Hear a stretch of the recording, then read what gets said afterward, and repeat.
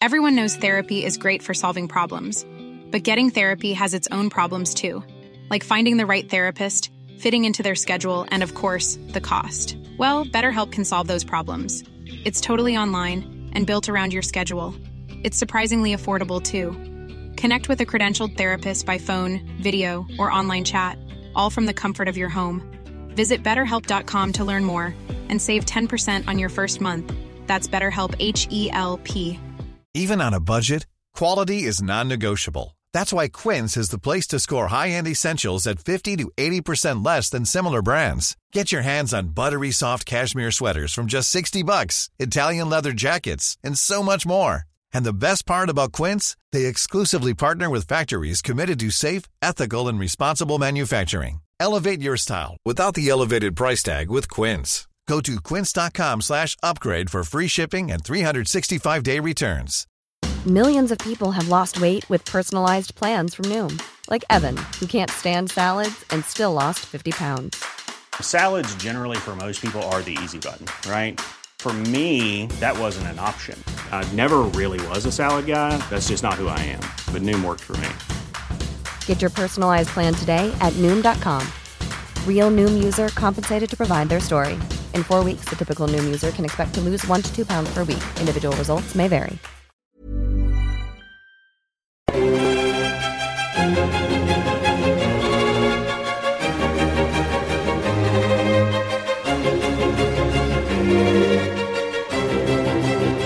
Hello and welcome to the Napoleon Assist. Today I'm delighted to say that I've got a bit of a treat for you, and I'm bringing you a hotly anticipated interview taking a look at a cultural perspective. I'm very lucky to be joined by Claire Civita, lecturer at Bristol University and expert in French theatre during the French Revolution and Napoleonic era. She's also the author of Tragedy and Nation in the Age of Napoleon. Claire, it's great to have you on. How are you doing? I'm very well, thank you. How are you? I'm very well, thank you for caring. Tell us a little bit about your research, first of all.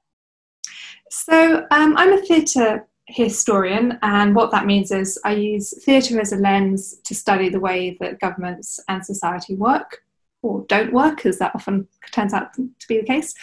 And I focus largely on the longer revolutionary period in France. So I started working out on the Napoleonic era, and now I really want to put those findings in context. And so I'm working from the end of the Ancien regime, or the old regime in France, all the way through to the restoration of the monarchy after the fall of the empire. So theatre was a really important aspect of society during this period. And my students and I often say it's a bit like Netflix. So, you know, in terms of today's society, like, yes, not every single member of society went to the theatre, as not everyone has a Netflix account, but it's what people are discussing, what they're writing about, what they're reading about in the newspapers, what they're talking about in cafes and bars and with their friends. And so in that sense, kind of like, you know, it's playing a dominant role within culture at the time. And it's also important to remember that kind of theatre is not just a play text. If we go to a library today and we look at historical theatre, we get all of these printed play texts. So what I do in my research is I try and kind of bring all these different layers together and trace a play from its composition all the way through to its reception. So that goes through, you know, when the playwright first had the idea to write about this, or when someone told them, you know, I think it'd be a good idea if you wrote about that. Whether that be their patron or a member of the state, then the way that it progresses towards the theatre, when it's read at the theatre, accepted by them, the progression through censorship, and then the rehearsal process, the actual performance, and then how it's received by both audiences and then also by the critics.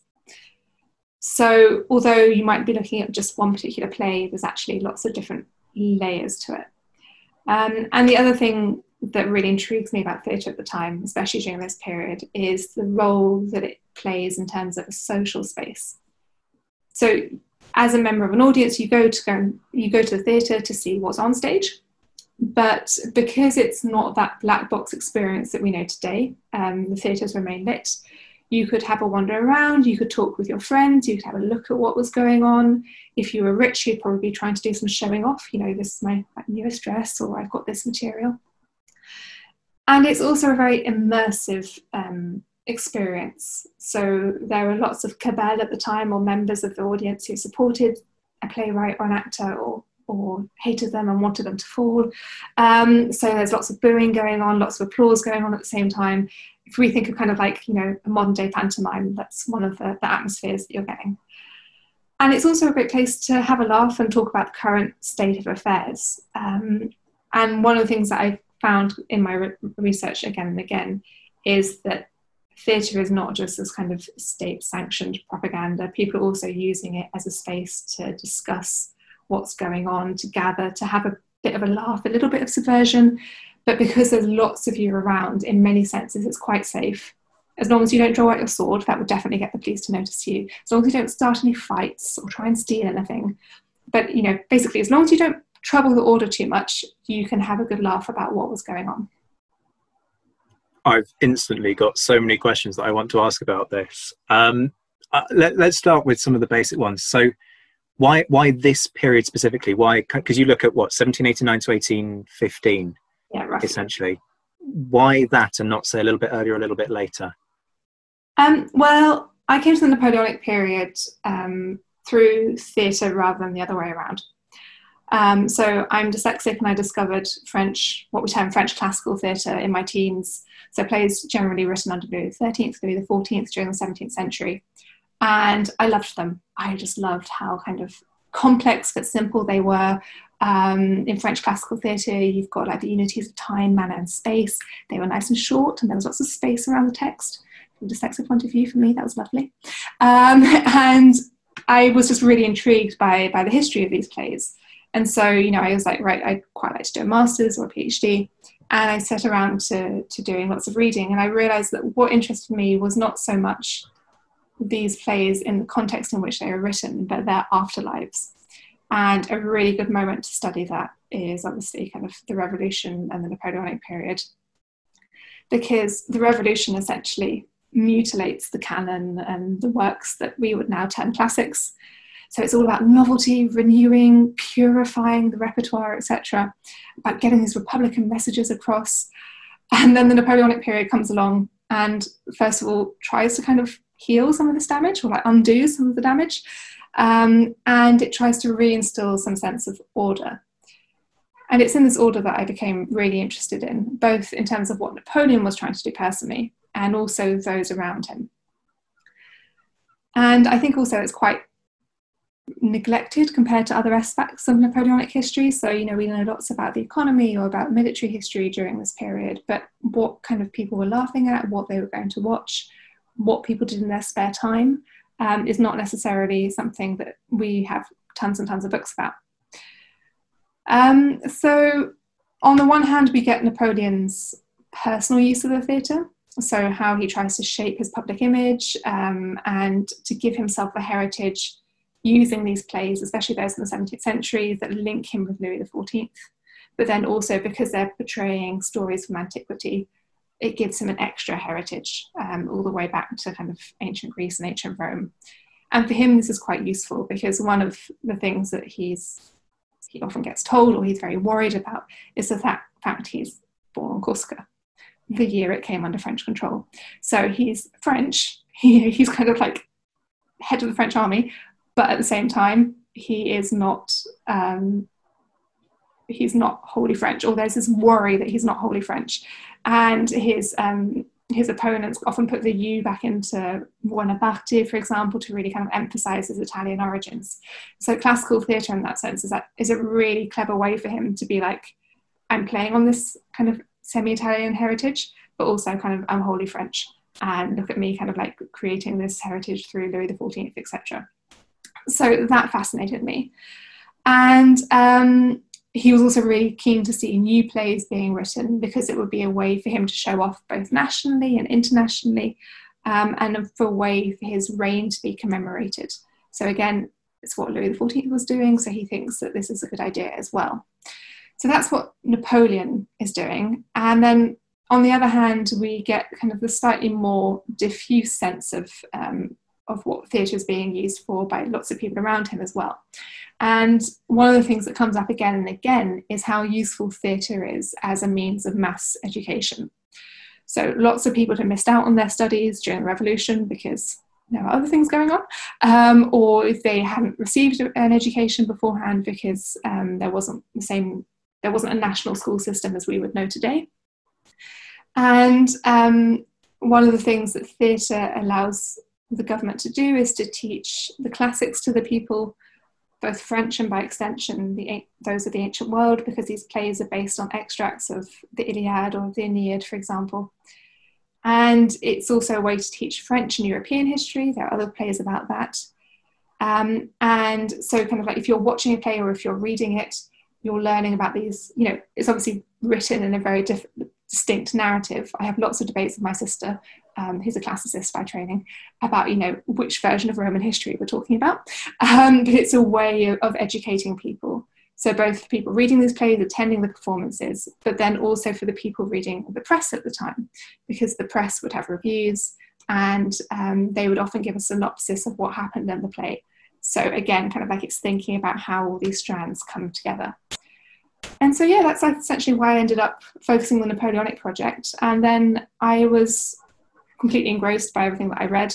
And I was lucky enough to complete my PhD as part of the Arts and Humanities Research Council project on Napoleonic theatre, led by Professor Catherine Asprey at the University of Warwick. So that was obviously wonderful. There were lots of us over the space of several years working on Napoleonic theatre, and it was a really nice community to share ideas in. It sounds fantastic. You've touched a little bit on my next question already, but you make the point sort of very early on in your book that we don't actually know a huge amount about theatre during the period. So kind of expand a little bit on what you said already, sort of set the scene for people, because certainly I'm quite ignorant about this, if I'm being honest, and I'm sure because it's not kind of widely known about, others will be kind of scratching their head saying, so what's actually going on? So what's happening in the theatre world before 1789, and how does that change with the revolution? So pre-1789, the theatre world is pretty regulated in Paris. One of the things I'm trying to do with my current project is untangle Ancien Regime theatre in the provinces and how that's related to what's going on in Paris. But you can come back to me in several years' time. I look forward to it. So thinking about Paris for the moment, there are three main theatres. There's firstly the opera, and still going on today. The Comédie Française, also still going on today.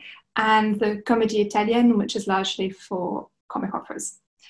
And these three theatres hold the monopoly over their specific genre.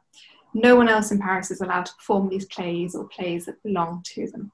Though there's, if you look at the archives, there's lots of accusations that other theatres have. But the theory is, they have these monopolies. On the boulevard, there are some smaller and much more comic playhouses that perform pantomime or fair theatre, and they are kept in a lower kind of oppressed position because of these monopolies. There's also censorship and a censorship system in place to make sure that nothing too undesirable reaches the stage. And one of the famous examples of that is Beaumarchais' The Marriage of Figaro, for example, Le Mariage de Figaro, and the number of hurdles he had to jump through and the number of people who saw his different manuscripts in order for that to reach the stage.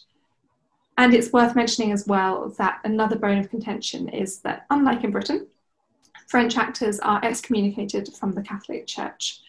So being an actor isn't necessarily, it brings you fame and glory and celebrity, but if you're lucky, in terms of the church, it's a religiously dubious career path to follow.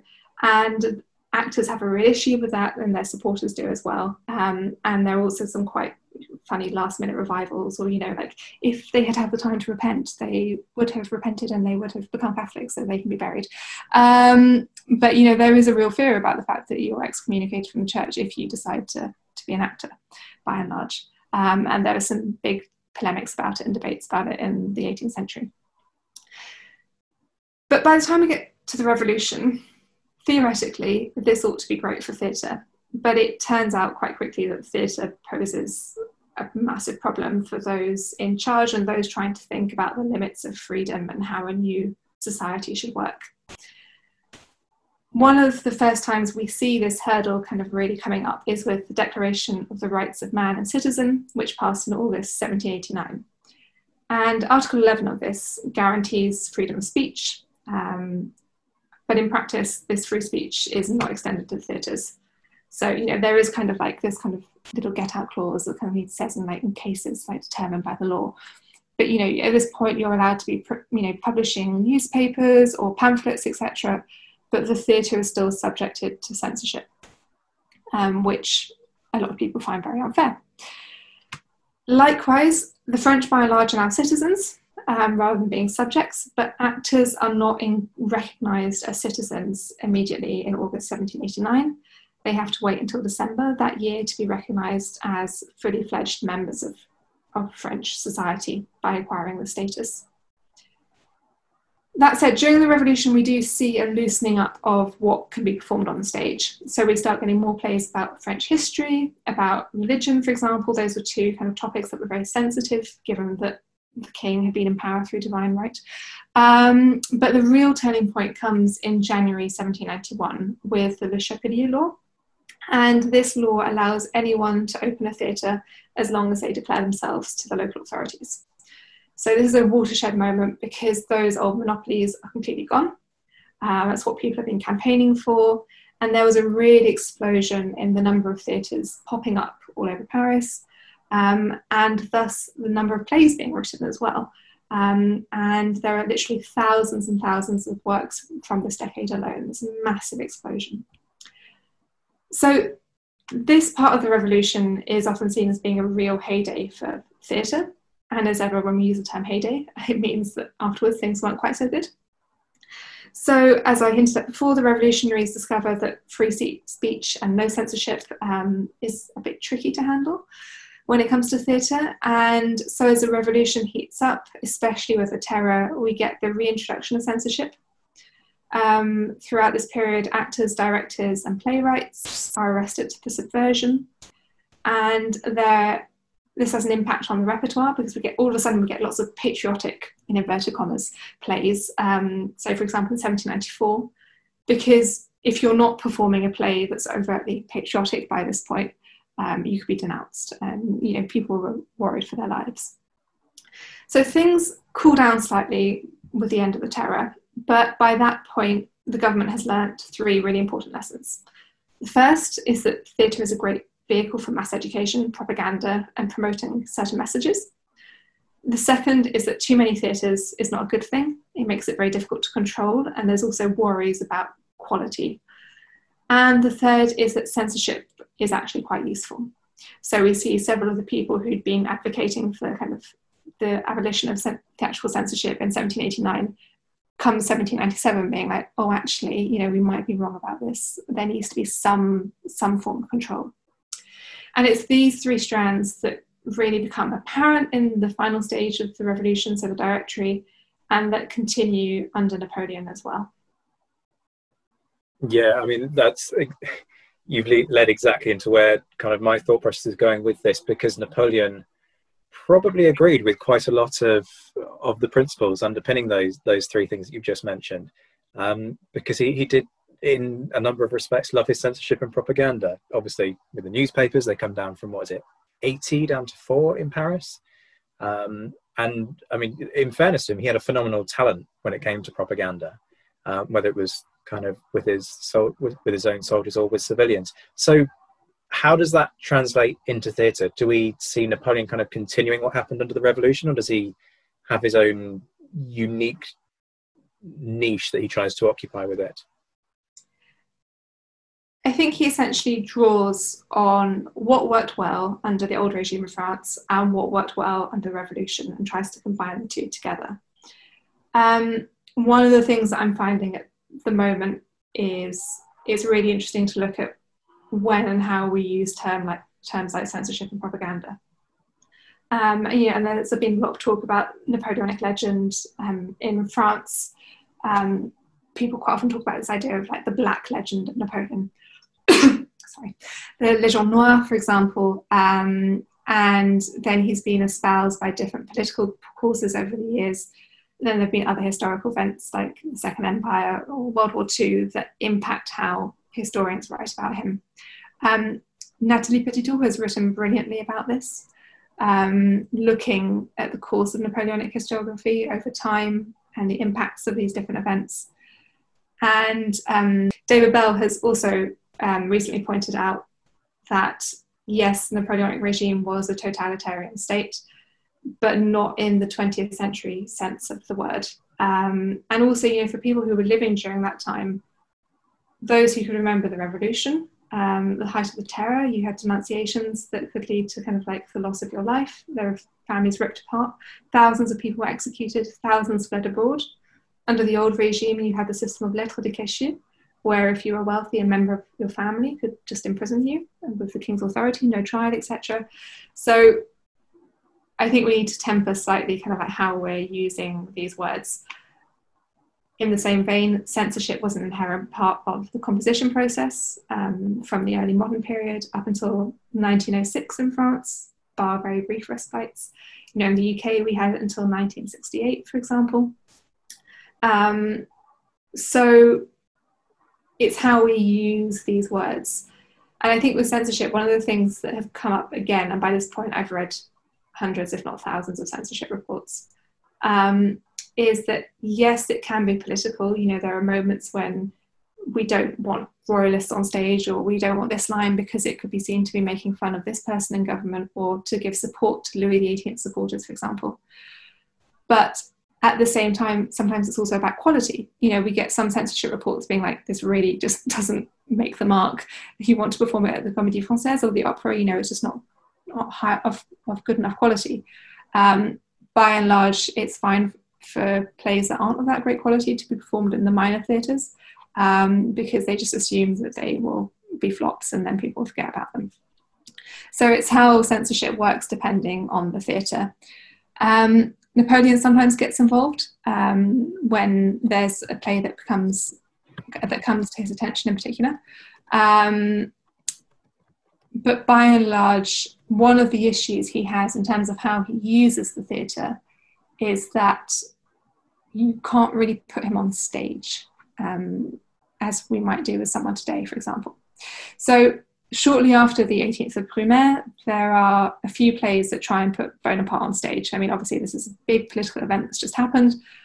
Theatre is one of the key ways of expressing oneself at the time, so it's no surprise that we start seeing these plays spring up. But one of the issues is you can't really put living people on stage at the time.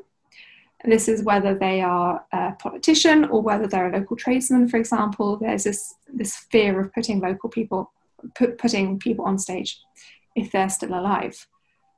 And then there's the other problem, and this comes back to the actors being like, who could be great enough to represent Napoleon?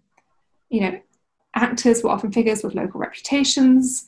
And so if one of them performs Bonaparte, if we're looking at these plays after the 18th of Brumaire, or Napoleon later on in the regime, they're bringing all of this extra baggage and the other roles or the other incidents that they're known for to this portrayal of Napoleon. And that's really difficult for the state to control.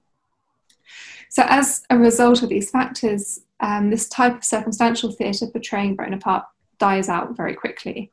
And what playwrights and theatres are left with is the regime of illusion. So what does that look like in practice then? So audiences at the time were very well trained to read in between the lines of plays and to look for allusions to the contemporary world. So even if you're watching something set in ancient Rome, you can instantly draw parallels to what is going on in the modern world. It's what people are trained to do when they're at the theatre. And in that sense, it didn't take very much to nudge them slightly further along in the state's intended direction. So one of the things Napoleon is really good at, which he doesn't get enough credit for, is choreography. He is brilliant at this. So we have reports early on in the Napoleonic period that it's actually really difficult to see Napoleon in person. And there are two relatively easy places to get a glimpse of him. One is at the reviews, and the second is at the theatre. But Napoleon wouldn't just turn up at the beginning along with everyone else. What he'd do is he'd wait for a particularly poignant moment of the play. Sometimes he had the script sent to him in advance, and he'd really kind of like wait for the specific line, and then he'd walk into his box.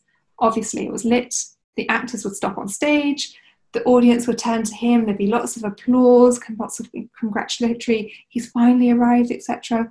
Lots of excitement. then normally the actors would start that scene again, and so that would really allow Napoleon to drive the particular message of that scene or that play home. Then, of course, this would be written up in the press, and so that image of a moment in a theatrical event, which might just have been seen by the 1,500 people or so there, is actually kind of spread out across France. So the Journal du Débat, later the Journal de l'Empire, has a circulation at one point, it's estimated, of 100,000 copies. So it's really important to remember how one thing happening in the theatre can actually end up being kind of a national report in that sense. The other thing we can see Napoleon doing with his choreography is ordering specific plays. So one example is Cinna by Pierre Corneille, which is a 17th century tragedy, basically about mercy, but also being a great ruler. And Napoleon uses this and knows that the audiences are going to draw allusions, and then parallels in between what's happening on stage and then Napoleon himself. So he's really kind of like relying on the audience to do some of the work here, but also putting in a fair amount of work from his side as well. That said, allusions are all well and good, but one of the issues is that you can't control them. Imagine you're Napoleon, you can do everything possible within your power, but you can't actually control what someone thinks. We see several plays that are really quite successful, like Duval's Guillaume le Conquérant, but because audiences don't quite understand the play's messages in the right way, or someone in the audience starts laughing, starts subverting, getting the wrong image of Napoleon, and other people kind of like get the gist of this, some of these plays are subsequently banned. So Duval is a famous example, and it's mentioned in the works quite often that do treat theatre history of this period. But from looking at playwrights' personal correspondence and then their memoirs as well, we can see that kind of part of what playwrights wanted to do when they wrote a play was to kind of try and overstep the mark. They wanted to be slightly subversive and basically create a work that could have pro-Napoleonic meanings, definitely. That's how you're going to get your patronage, it's how you're going to get your pension and your reward from the state.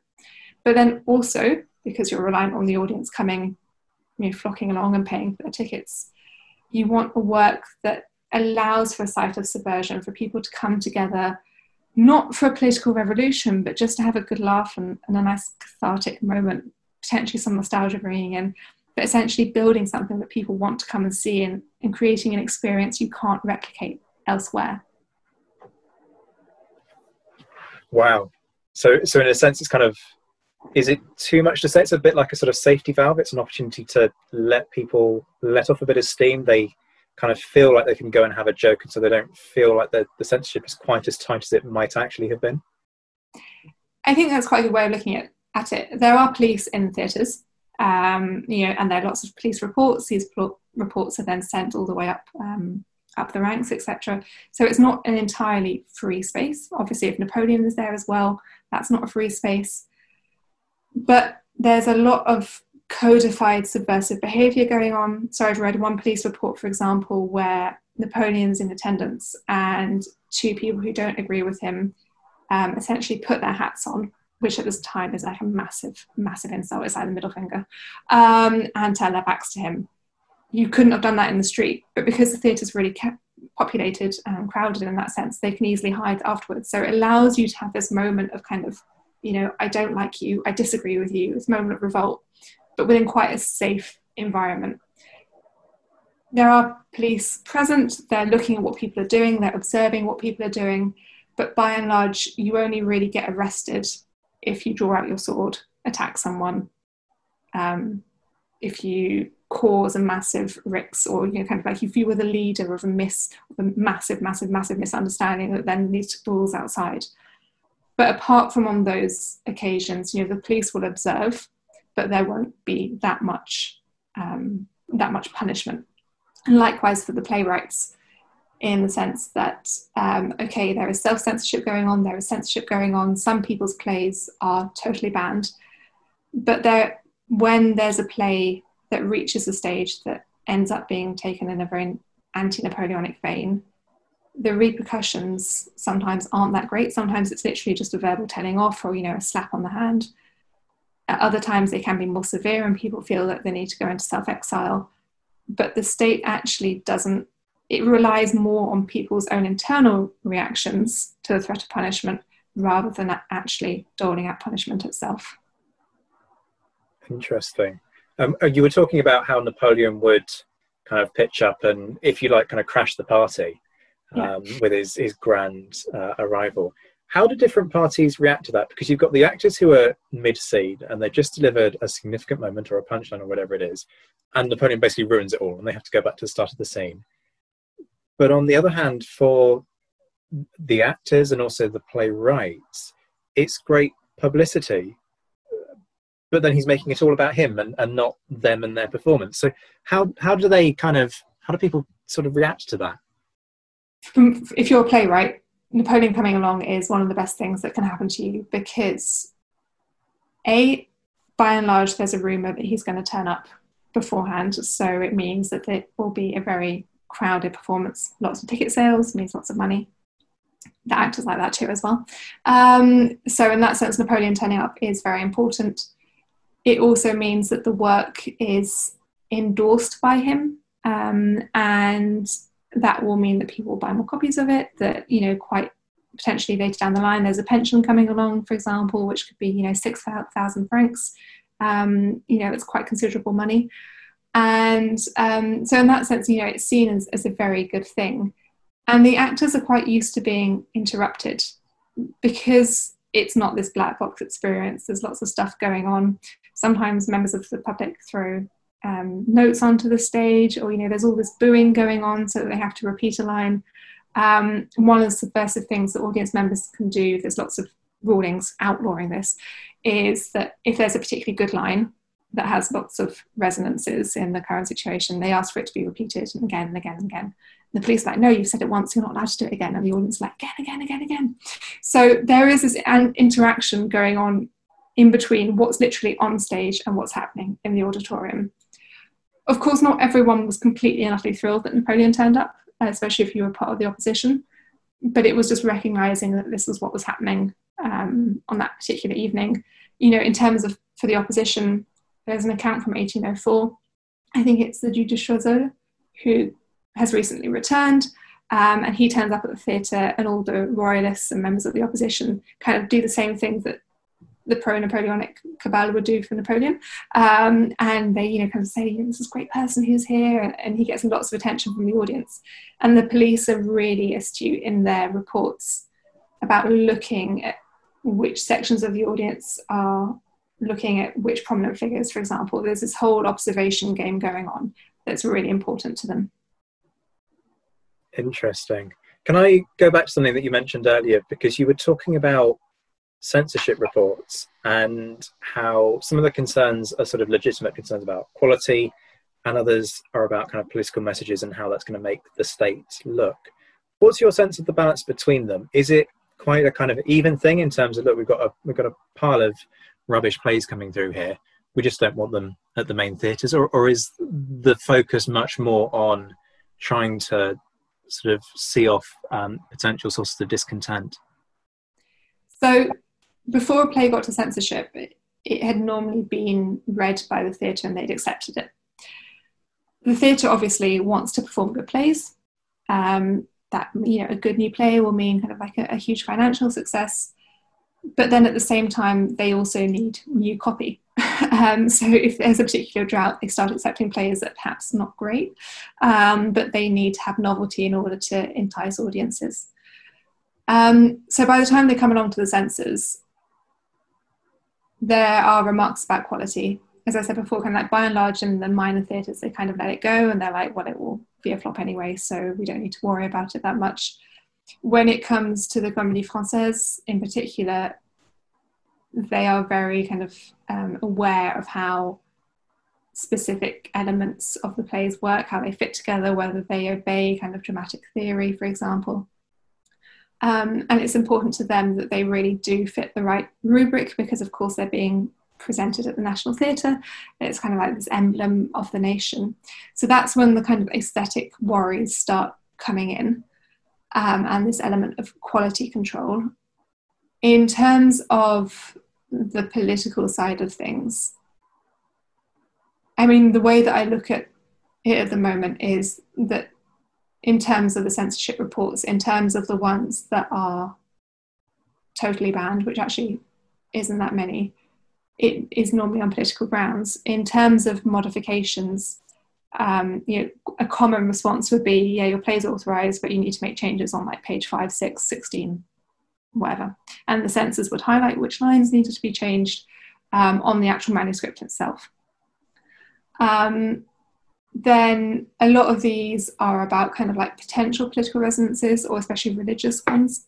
One of the things they get particularly worried about is like Roman priests potentially wearing Catholic robes.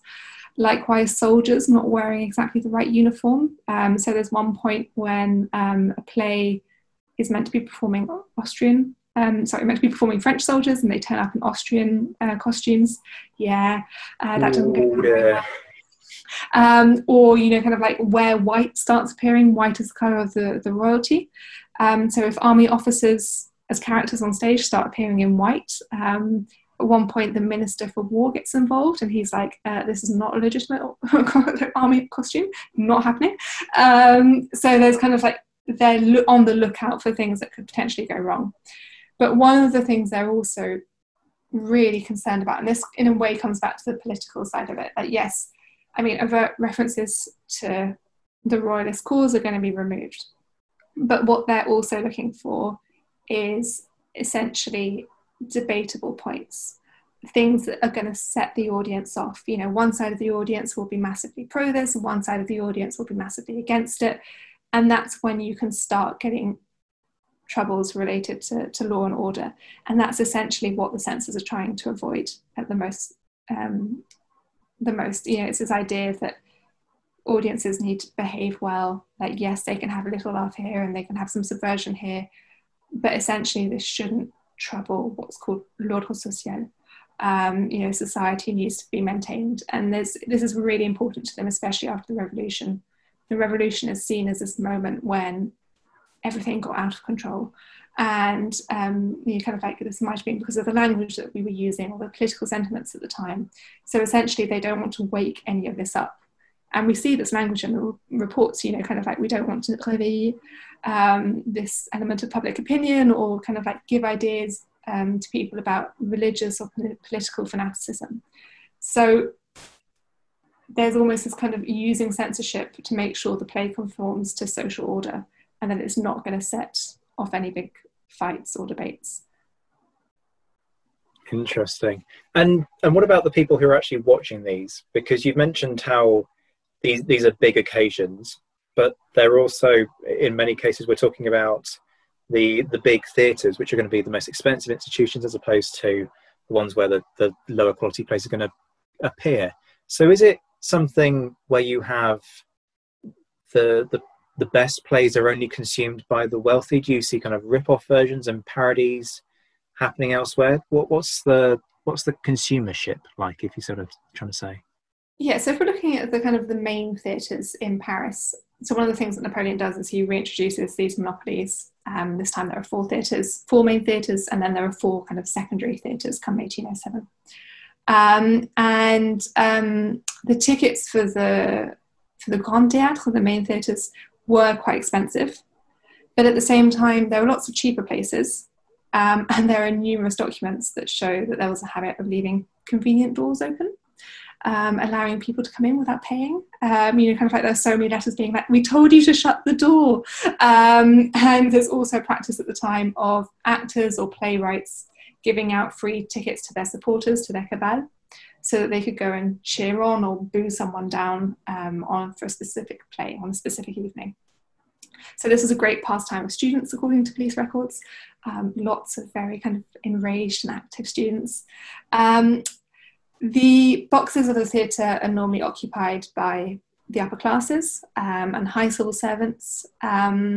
There's this idea, especially outside of Paris, that theatres need to be attracting the officer class of the armed forces and the high civil servants who have been sent on a mission to a particular area of France. But it's worth remembering that those in the upper classes would also bring their servants along with them. So that particular individual is not paying for their specific ticket, but they're going along as part of an entourage in that sense. And then there are people who work in the theatre themselves, and from contemporary sources we can see that a lot of those people working backstage, or even who were musicians in the orchestra in the pit, for example, were illiterate, so they used crosses to sign their names. There's also lots of police orders about lemonade sellers. I don't know whether there's a particular thing that they had a massive issue with. And prostitutes, especially about where prostitutes are and aren't allowed to stand.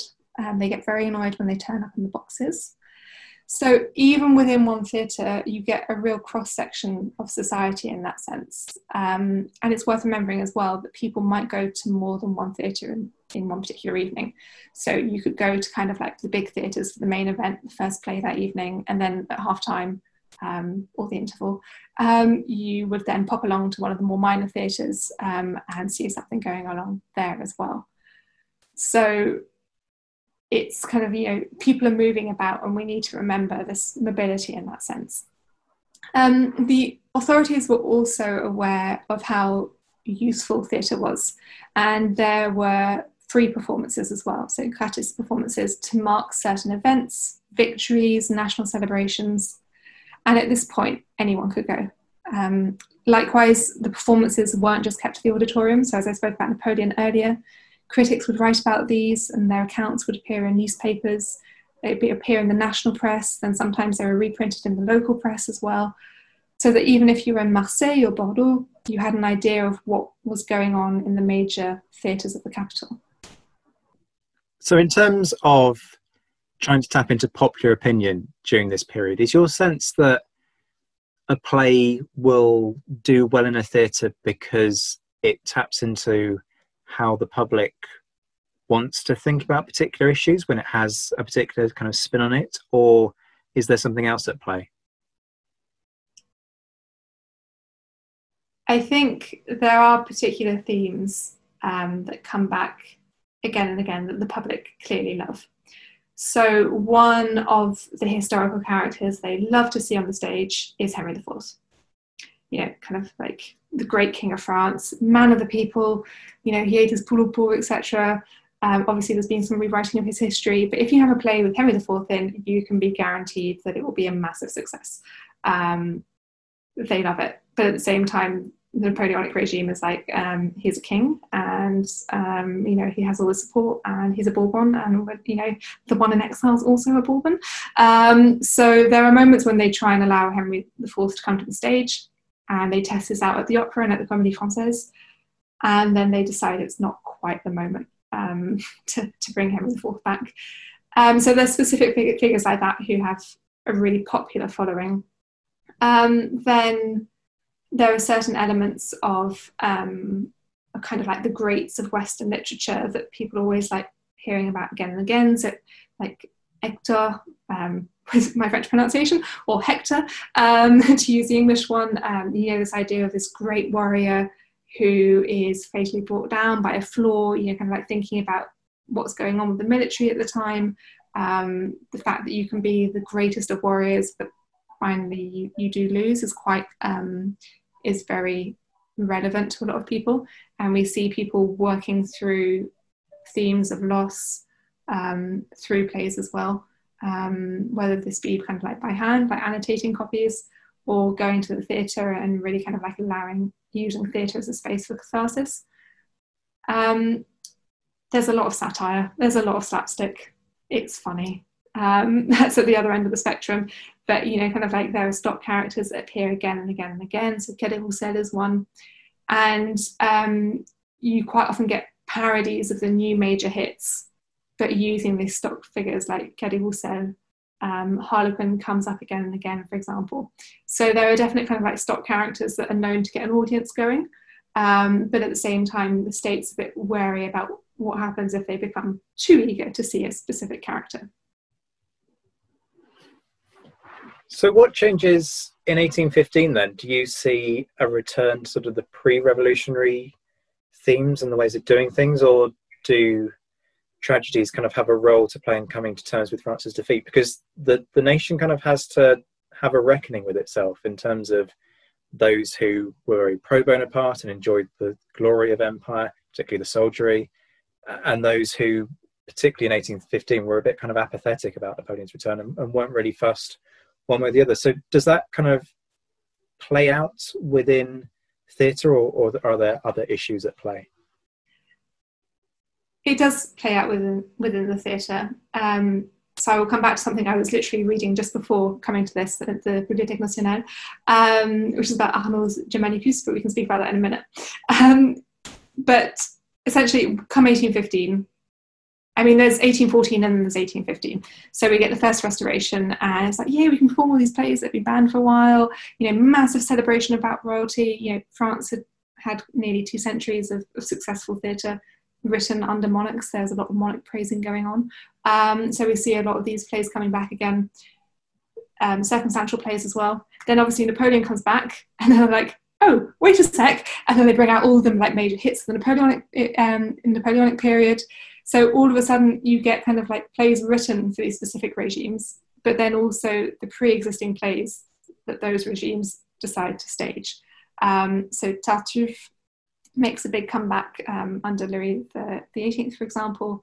It's all about hypocrisy and kind of like the omnipotent prince coming to kind of rectify everything. Obviously that was like really great in 1814, not great during the 100 Days. And then with the second restoration in 1815, again, we see kind of a wave of circumstantial plays. It gets tied into Louis the 18th Saint Day as well. Then in 1816, there's a Henry IV statue that's put back up again after the Revolution. So we get loads of Henry IV plays that we know everyone's going to love. So in that sense, kind of, you know, there are definite trends that we can trace. One of the issues for the Restoration government is that it's not the old regime anymore. You know, dramatic censorship continues. So theoretically, public censorship for published material is abolished in 1814. And come 1816, basically, it's only submitted to censorship if it's under 20 or 30 pages. There's a little bit of debate about that. But theatre censorship remains. And so the Restoration government is still controlling what gets to the stage. And the general consensus from what I've read at the moment is it's fine for that censorship to continue because Napoleon did it. It's a bit of a grey area, but, you know, he was the one who introduced it, so let's carry on. And let's not talk about it too much. But the major difference now is that if a play is censored, by and large, the authors can publish it and show kind of like the censorship that's going on and write about it as well. In terms of things that become less desirable, making fun of monarchs is not a great idea. Likewise, representing the church and making fun of religion, you've got the king who's back, is definitely off the cards. That being a massive hallmark of revolutionary theatre. Napoleon starts kind of dampening it, and then obviously with the Restoration that completely goes. It's also not okay really to talk about Napoleon until he dies. There's this anxiety that, yes, he's on St. Helena, but what happens if he comes back? Because he came back last time. So during the first years of the Restoration, plays that could have any potential link to Napoleon are, well, the censors try to suppress them. If it turns out, and this is where I can come back to Germanicus, that a play ends up having Napoleonic allusions, then that's quite often shut down. So one of the things we see with Germanicus is that it's a play about ancient history written by Arnaud. Arnaud had been a friend of Napoleon. He'd been in his administration. He'd been a member of the equivalent of the Académie Française at the time. You know, he was a really kind of like high prominent figure. And then he's exiled with the Restoration when they come back again.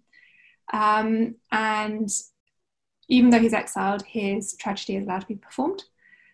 And the play itself apparently has nothing to do with Napoleon whatsoever. Like, there are no allusions that could be potentially possible to him.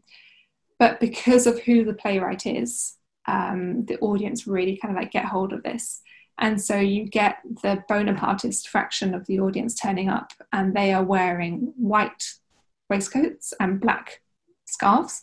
And then you get kind of like the ultra royalists turning up, and they are wearing black waistcoats and white scarves as a way of kind of basically having a very visual confrontation, and it just ends up being this massive brawl. And the performances of Je m'excuse are banned thereafter, just for the reasons of social order. It's a threat to public health and safety. The other thing that we see during the Restoration that becomes really problematic, that hadn't been problematic in the same sense beforehand, is the representation of the English. So obviously there's the occupation going on. The Allied forces are there in that sense. And whereas beforehand it was fine to do a bit of English bashing, it's the neighbours, etc. Kind of people would laugh at it fairly innocently. This kind of like innocent laughter is definitely suppressed. Likewise, more serious dramas that start to have English characters or potentially evil English characters are suppressed. So obviously, because it's not a good idea to insult or mock your occupier, new plays aren't allowed to really mention this. If there's a way of changing a character or taking out a few lines, then that's what the censors would recommend. Otherwise, it's not being performed. Likewise, established classics like Voltaire's Tancred had to be removed from the repertoire because it painted an unfavourable image of the English. So that's something that's new that comes along with the Restoration. Do you see a similar kind of thing for the Austrians, the Prussians, the Russians, or is it specifically the English because there is that tradition of conflict with the English and kind of that mutual bashing between the nations and jokes at each other's expense? So one of the issues about the Austrians is how linked they are with the French monarchy. So obviously Marie Antoinette, Louis XVI, she was Austrian. Then obviously during the Napoleonic Wars, Austria was a major part of the coalitions. So there's an anxiety around representing Austrians on stage. One of the things that we see with the censorship reports for both the Napoleonic era and the Restoration era is essentially it's not too nice to bash anyone of any particular nationality. You've still got kind of ambassadors around in Paris, for example, they might be present. And especially after the revolution, there's this idea of kind of a little bit is fine, but by and large, treat people how you'd like to be treated. What does change, though, is how different theatrical traditions are perceived. So for a long time, French theatre had been understood by the French as being like the preeminent form in Europe. And they enjoyed significant cultural hegemony, in their eyes at least, over, say, for example, the German traditions. They thought that Shakespeare was barbarian, so that's fine. You start to see this being contested by the end of the Empire, and then with the first years of the Restoration. And that's really interesting because it's combined with a military invasion. So you essentially have like a theoretical and a military invasion at the same time, which is a real kind of like challenge to people's identities. And, we thought for a long time that we were kind of like the victors in all of this, but actually that's not the case. And all of a sudden there are these foreign ideas coming in that challenge how we understand theatre, essentially. So Madame de Staël does this with de l'Allemagne, for example, but there are other publications that really suggest kind of reforming French theatre, essentially, to make it much more adapted for the people, for entertainment, to talk more about real life, essentially, rather than stuff that happened in the ancient world or in far-off times, etc. So we can look at kind of like the theoretical worries, and then in terms of kind of like the representations of different nationalities, and people have drawn kind of like large or done like the broad brushwork for this. But one of the things I find really interesting to do is to look at the way that specific playwrights were received and how they were adapted or not, for example. And I've been working on Kotzebue with Annelies Henries at Oxford recently, and looking at all the different translations that there are of his plays. So, technically it's in German, but it's translated into French, English, Russian, Dutch, Swedish, Danish, Italian, Spanish. I think those are all of them that we found at the moment. And they're massive successes with audiences. Likewise, the French playwright Pixel is staged in London.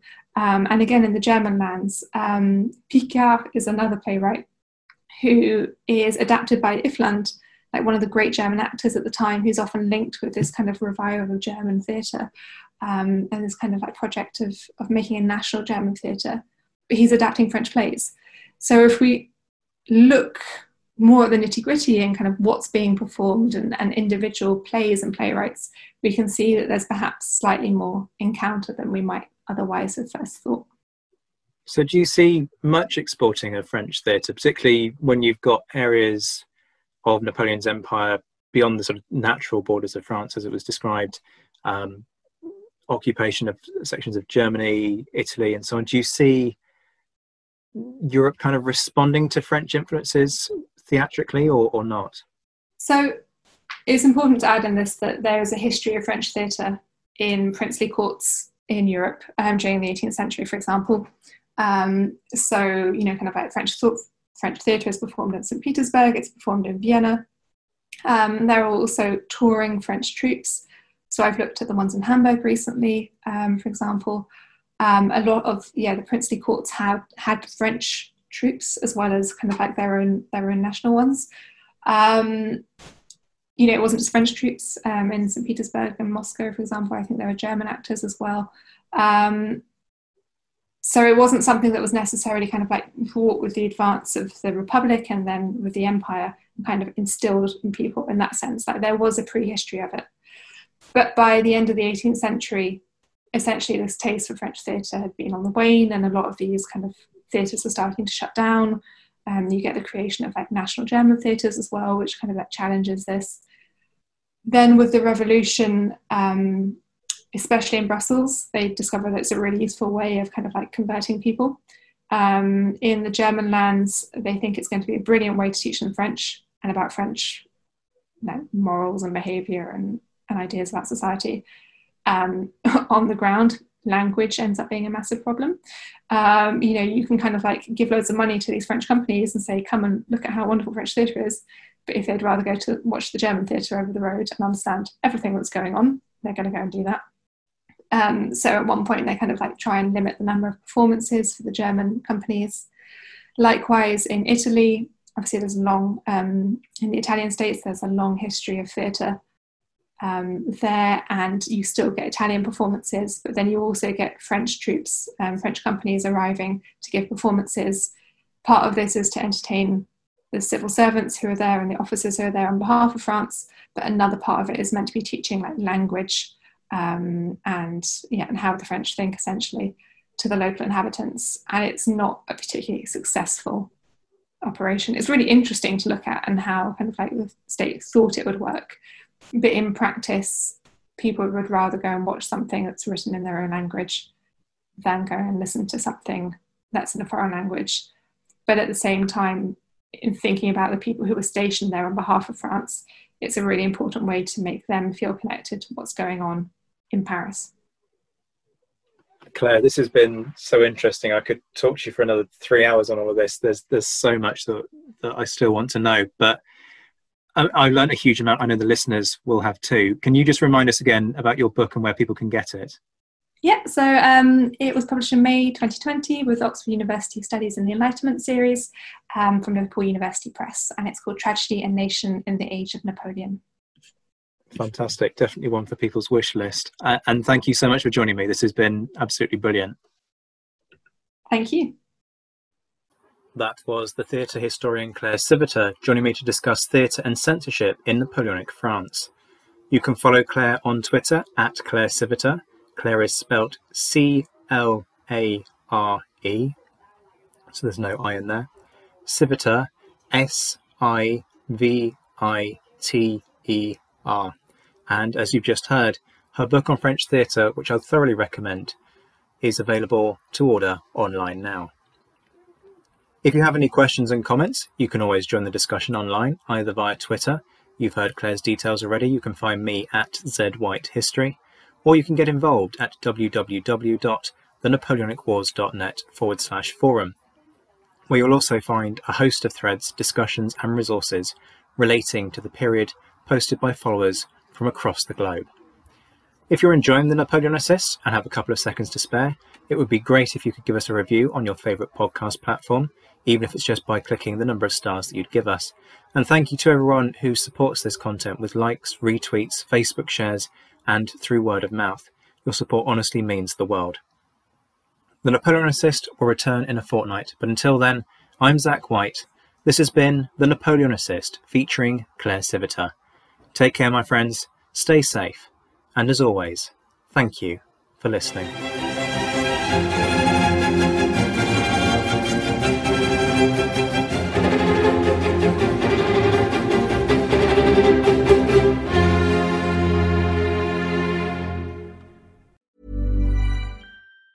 Mom deserves the best, and there's no better place to shop for Mother's Day than Whole Foods Market. They're your destination for unbeatable savings, from premium gifts to show-stopping flowers and irresistible desserts. Start by saving 33% with Prime on all body care and candles. Then get a 15-stem bunch of tulips for just $9.99 each with Prime. Round out Mom's menu with festive rosé, irresistible berry chantilly cake, and more special treats. Come celebrate Mother's Day at Whole Foods Market. Imagine the softest sheets you've ever felt. Now imagine them getting even softer over time. That's what you'll feel with Boll & Branch's organic cotton sheets. In a recent customer survey, 96% replied that Boll & Branch sheets get softer with every wash. Start getting your best night's sleep in these sheets that get softer and softer for years to come. Try their sheets with a 30-night guarantee. Plus, get 15% off your first order at bollandbranch.com. Code BUTTERY. Exclusions apply. See site for details.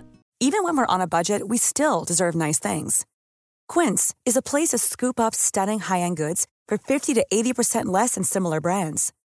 They have buttery soft cashmere sweaters starting at $50, luxurious Italian leather bags, and so much more. Plus, Quince only works with factories that use safe, ethical, and responsible manufacturing. Get the high-end goods you'll love without the high price tag with Quince. Go to quince.com/style for free shipping and 365-day returns.